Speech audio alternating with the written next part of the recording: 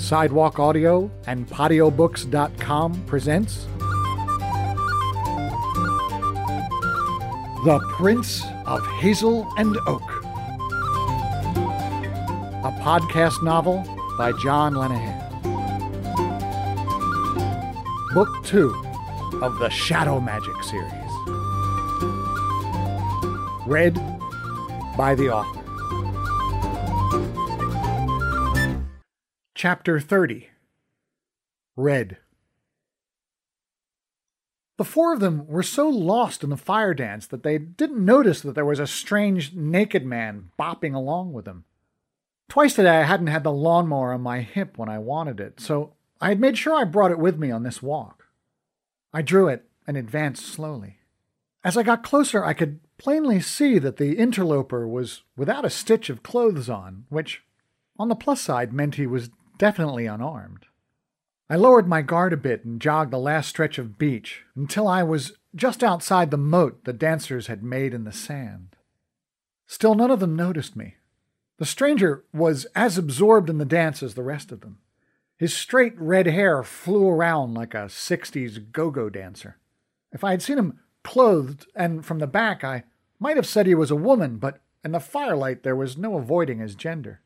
He was dancing behind Tawn, and I was struck at how similarly they were built, except for the stranger's arms.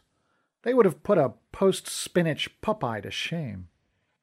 I waited until Raph came by and grabbed his arm to pull him out of the circle. Instead, he pulled me in. I had forgotten just how solid that guy is, and I almost fell into the fire. Anyway, I got his attention. He looked at me confused, like a sleepwalker that had just found himself in a hallway of a hotel. "Look," I said, pointing at the other dancers. Araf was still out of it and tilted his head like a dog being taught algebra. "Intruder alert!" I shouted, pointing at the new member of our dance troupe. He saw him and snapped into action. He leapt over the edge of the fire, something I would never do without clothes on, and grabbed his banta stick. This startled Turlo enough for him to notice that we were not alone. Turlo had the good sense to throw his clothes on. I grabbed a blanket and wrapped it around Araf. Turlo came up next to us holding his banshee blade. Tawn was still completely oblivious. "Who is he?" Turlo asked. "I don't know. You were dancing with him. You tell me." We watched as the stranger and Tawn spun and danced around the dwindling fire. Tawn sailed past us in his own little world when the stranger, right behind him, turned and gave us a little chest-high wave. On the next pass, we grabbed Tawn and made him see who his dance partner was.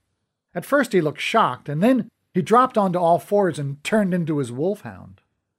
The stranger kept dancing and spinning like he owned the place.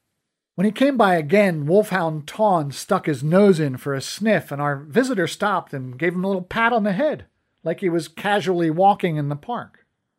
"Excuse me," I started to say, but the naked stranger just danced away. We all looked at each other. On his next pass, I tried again, but was again ignored. On the third pass, I stepped in front of him. My sword wasn't pointing at him, but then again it wasn't in its scabbard. He had to stop, and he did. "Excuse me," I repeated. "This is our fire." He looked at me. I still couldn't see his eyes in the light. He tilted his head, just like Araf did minutes before, and said, "You own fire? How does that work?" Now it was my turn to be confused. "Well, we made the fire." "So you think if you make something, then you own it?" He smiled a toothy grin and shook his head. "I've known many a parent who thought that. They were usually disappointed." Then he turned and danced around in the other direction. Tawn returned to puka form, and the dancer came around again. "A puka that would rather shiver in his skin than stay in his fur." He pushed past me, and we waited for his next lap. "A banshee in the cover of a hothy." He then put his hand on Araf's head as if to measure him. "I see an imp." He grabbed Araf's hand and looked at it, with no dirt under his fingernails. He spun off again. This guy was really starting to annoy me. I tried to speak to him when he came around again, but he put his hand in front of my face to stop me. I wanted to chop that hand off. I wanted to tell him that I'd chopped a hand off before. He stood inches in front of Brendan and looked him up and down. I don't think I've ever seen a druid look so confused. Who are you? I demanded. He finally gave me the once-over. A fairy. Is it hard for you, fairy, being so far away from your mountain of gold? Who are you? Who am I? He said indignantly. A banshee and an imp and a druid and a fairy and a puka are dancing naked in the brownie lands without a brownie in sight? And you ask, who am I? Who are you? I'm Connor of... He dashed into the night and came back roughly, dragging the boat that Tawn had almost finished assembling. Sailors, are we? Tawn grabbed the boat from him, and half the flimsy frame popped out from the oiled leather skin. And where are the sailors sailing to? I didn't think that telling him our plans was a good idea, but Brendan answered him. We're going to the Isle of the Red Eel. And where is that? Brendan pointed out to sea. Red Eel Isle, is that what you call it? What would you call it? I asked. Why would I call an island? Do you think it would come? He cackled and walked over to where our bags were piled together and started looking through them. Turlo ran over and stuck his sword in his face. Leave our possessions alone, he demanded. The stranger simply ignored him and continued to look through our stuff. Why? If you plan on sailing to Red Eel Island in that boat, you won't be needing your things. And it'll be easier for me to scavenge your things here than when they're on the bottom of the ocean. Leave our bags alone, Turlo repeated, poking the scavenger with his banshee blade. He stopped. No matter. I'll come back and take them when you're dead. I'm off home now. I know when I'm not welcome. Thank you for the dance. He stopped with a faraway look and said, It's been a long time since I've had a dance. Where is home? Araf asked. As I've said, when Araf speaks, people listen. Even though our stranger had only just met the taciturn imp, it worked on him too. He turned and said, Red Eel Island. If you'd been nicer, I would have given you all a trip in my boat. Then he ran naked into the black night.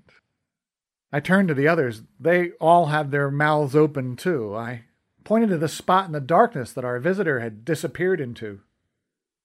My agent, ladies and gentlemen.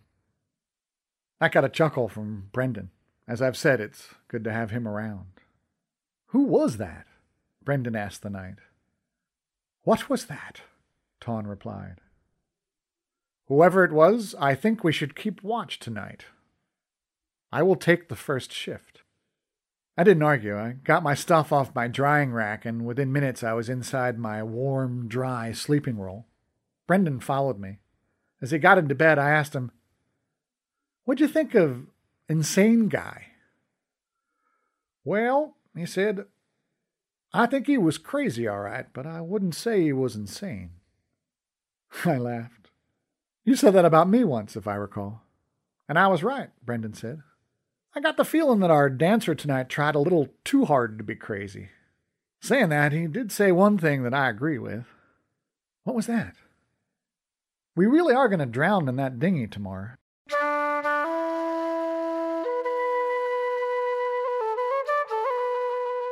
I was the last up the next morning.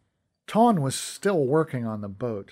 Every time he got the skin stretched over part of the frame on one side, the other side would pop out. Araf was off scavenging for driftwood. Brendan was cooking breakfast, and Turlo was tending to the horses.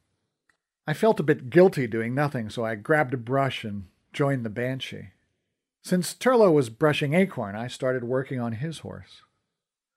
You know, I said, I don't know your horse's name. Banshees do not name their horses. Why not? It makes it easier in case you have to eat them. Oh, don't listen to him, I said, covering the mount's ears. I won't let him eat you, and I'm going to give you a name. I dub you Fluffy. There. No one would ever eat a horse called Fluffy. You are a strange man, Connor of Dor. But lovable, don't you think? Brendan called us to breakfast. Araf was sitting by the fire examining a piece of wood. He didn't seem to notice me when I said good morning. "You okay, big guy?" "You," he said. "Me? What me?" He still didn't look up. "No, you." "You who? Me? Who? Who's on first?" He finally looked at me with an exasperated face that is usually reserved for my closer relatives. "The wood," he said, holding up a branch in his hand. "It's you wood." "Oh, you who?" I shrugged. "So?" "Most of the wood in the driftwood pile is made from you." Raph handed me a piece that was in his hand. "And look." I saw it right away. I didn't need to be a forensic expert to see that plainly there were axe marks in the bark. "This ain't wood from the U-lands that I've been in," I said. "There's no way you could chop down one of those babies. You'd be dead by the end of the backswing." Raph nodded in agreement. "Could they have come from another island?" "Connor, today I am going to leave the shores of the land in a boat. It will be the first time in my life." "It'll probably be your last. Have you seen the boat?" I got that look again. "What I mean to say is, I have no idea what is beyond the beaches of Tirnanogue." "It is ready," Tawn said, trudging back to the fire. "And I'm ready for one last meal, and then we can go." "One last meal?" I said. "I don't like the sound of that." "No, not one last meal. One meal before we drowned." "Fairy," Turlo said, addressing me, "has anyone ever told you that your attempts of humor can often be annoying?" "Yes, often." We ate in silence. Fish for breakfast isn't my idea of a perfect last meal, but I couldn't see a Waffle House anywhere nearby. The morning mist was clearing with a not too chilling offshore breeze. As we ate, a dark shape became visible out to sea. Radial Isle. It didn't look too far, but I had a little experience sailing. Once Dad and I went to the New Jersey shore with a school friend. Dad refused to step into the boat, but I loved it. I remembered that on water things were usually further away than they looked. We decided that the less weight we carry in the boat, the better. Araf dug a hole in the sand and we wrapped what we weren't going to bring in blankets and buried them in the dune. Tawn placed the athru that was hanging around his neck into his mouth and whispered to the horses. "What did you tell them?" I asked. "I told them to wait here for as long as they could forage, and if we don't return, then to make their way back to the Pinelands." I gave Acorn a rough rub on the nose the way he likes it and said, "You take good care of yourself, you hear?" I swear he glanced over my shoulder to the boat and then stared at me with eyes that said, "I'm not the one you should be worried about." Araf threw a disc into the fire and it went out fast, like somebody had just put a glass dome over it. Then he reached into the ash and charred wood and dug out the fire coin. I missed the heat of the fire instantly. I looked at the surf rolling onto the beach, the island far out at sea. I felt the cold, salty breeze on my face and a shiver ran down my back. I whispered to myself, "Dad, you better appreciate this." I'm sure that everyone realized it was a bad idea as soon as we tried to get into the boat. This thing was made for a calm lake. It was not an ocean-going vessel. Tawn kept telling us to make sure we stepped on the big pieces of wood that made up the frame, and to, under no circumstances, step on the skin or we'd put our feet through it. If that wasn't unreassuring enough, the boat was as stable as a beach ball. Tawn tipped it trying to get in. We finally figured out that the only way to board the damn thing was in pairs, one on each side to balance out the weight. But when we did that, the frame bent so badly that we were sure we were going to break it. Turlo and I were the last in, and we had to wade into freezing cold, waist-deep water to get the thing off the sandy bottom. We were only seconds aboard when the first wave hit us. I wasn't ready for it. I bounced around and hit the skin of the boat hard with my fist, but luckily I didn't puncture it. The others grabbed oars and paddled. The ship came with 2 oars, and a raft this morning had fashioned another 2 out of driftwood. We survived the next 2 breakers. The surf hadn't looked this rough from the shore, but now that we were on the water, we were really getting tossed around. The 4th wave did us in. The bow raised like it had for the other waves, but then it just kept on going. It went straight up and tossed us out the stern. I had my tent on my back, and when I hit the water, it dragged me straight down. The water was so cold, it only took a nanosecond to become numb all over. It was like a full body shot of Novocaine. I untangled my backpack from my shoulders and then forced my way to the surface. I got my head above water just in time to get creamed by another wave that spun me underwater like I was in a washing machine. The next time I reached the surface, I spotted Brendan in a raft sputtering off to my left. "Are you okay?" I shouted over to him.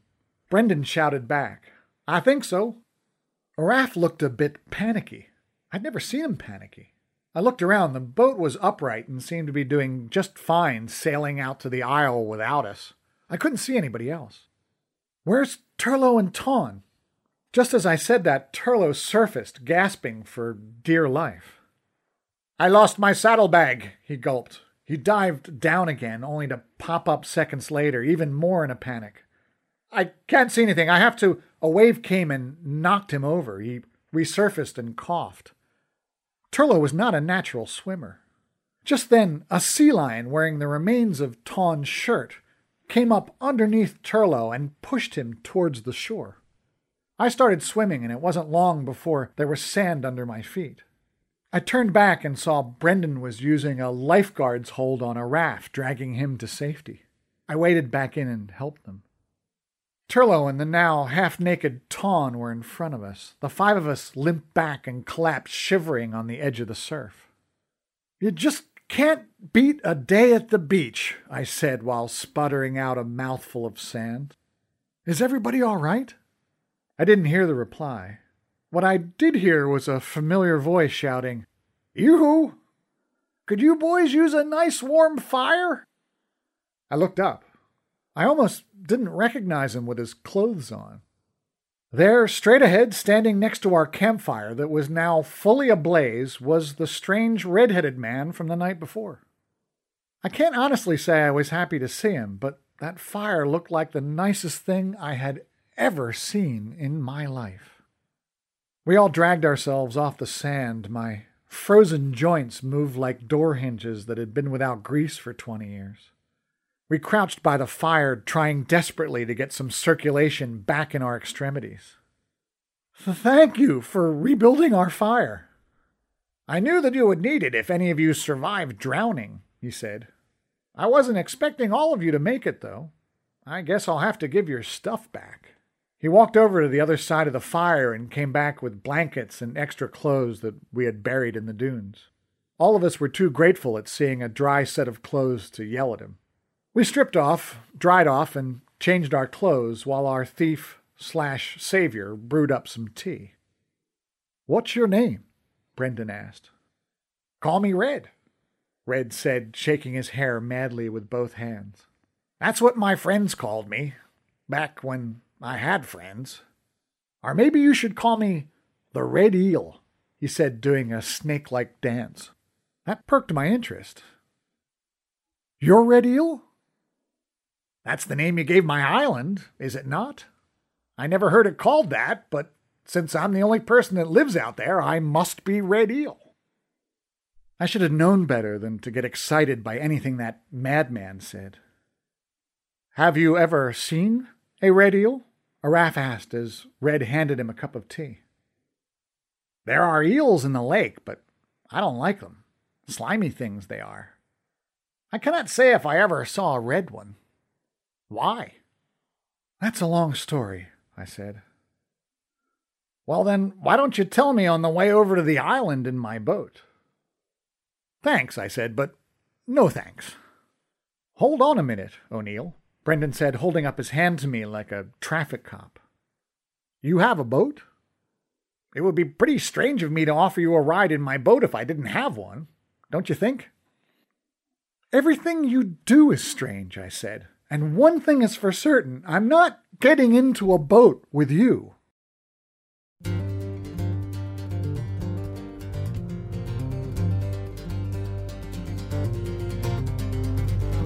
You have been listening to The Prince of Hazelandoak, a podcast novel by John Lenahan. Music gratefully provided by Lunasa. You can hear more of their fabulous music at www.lunasa.ie. That's LUNASA.IE.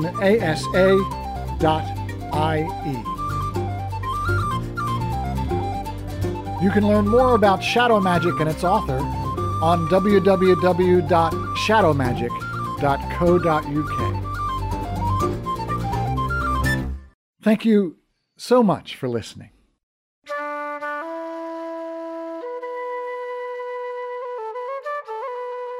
Shadow Magic, Book 1 of this series, is available from HarperCollins in paperback, EPUB, and Kindle formats.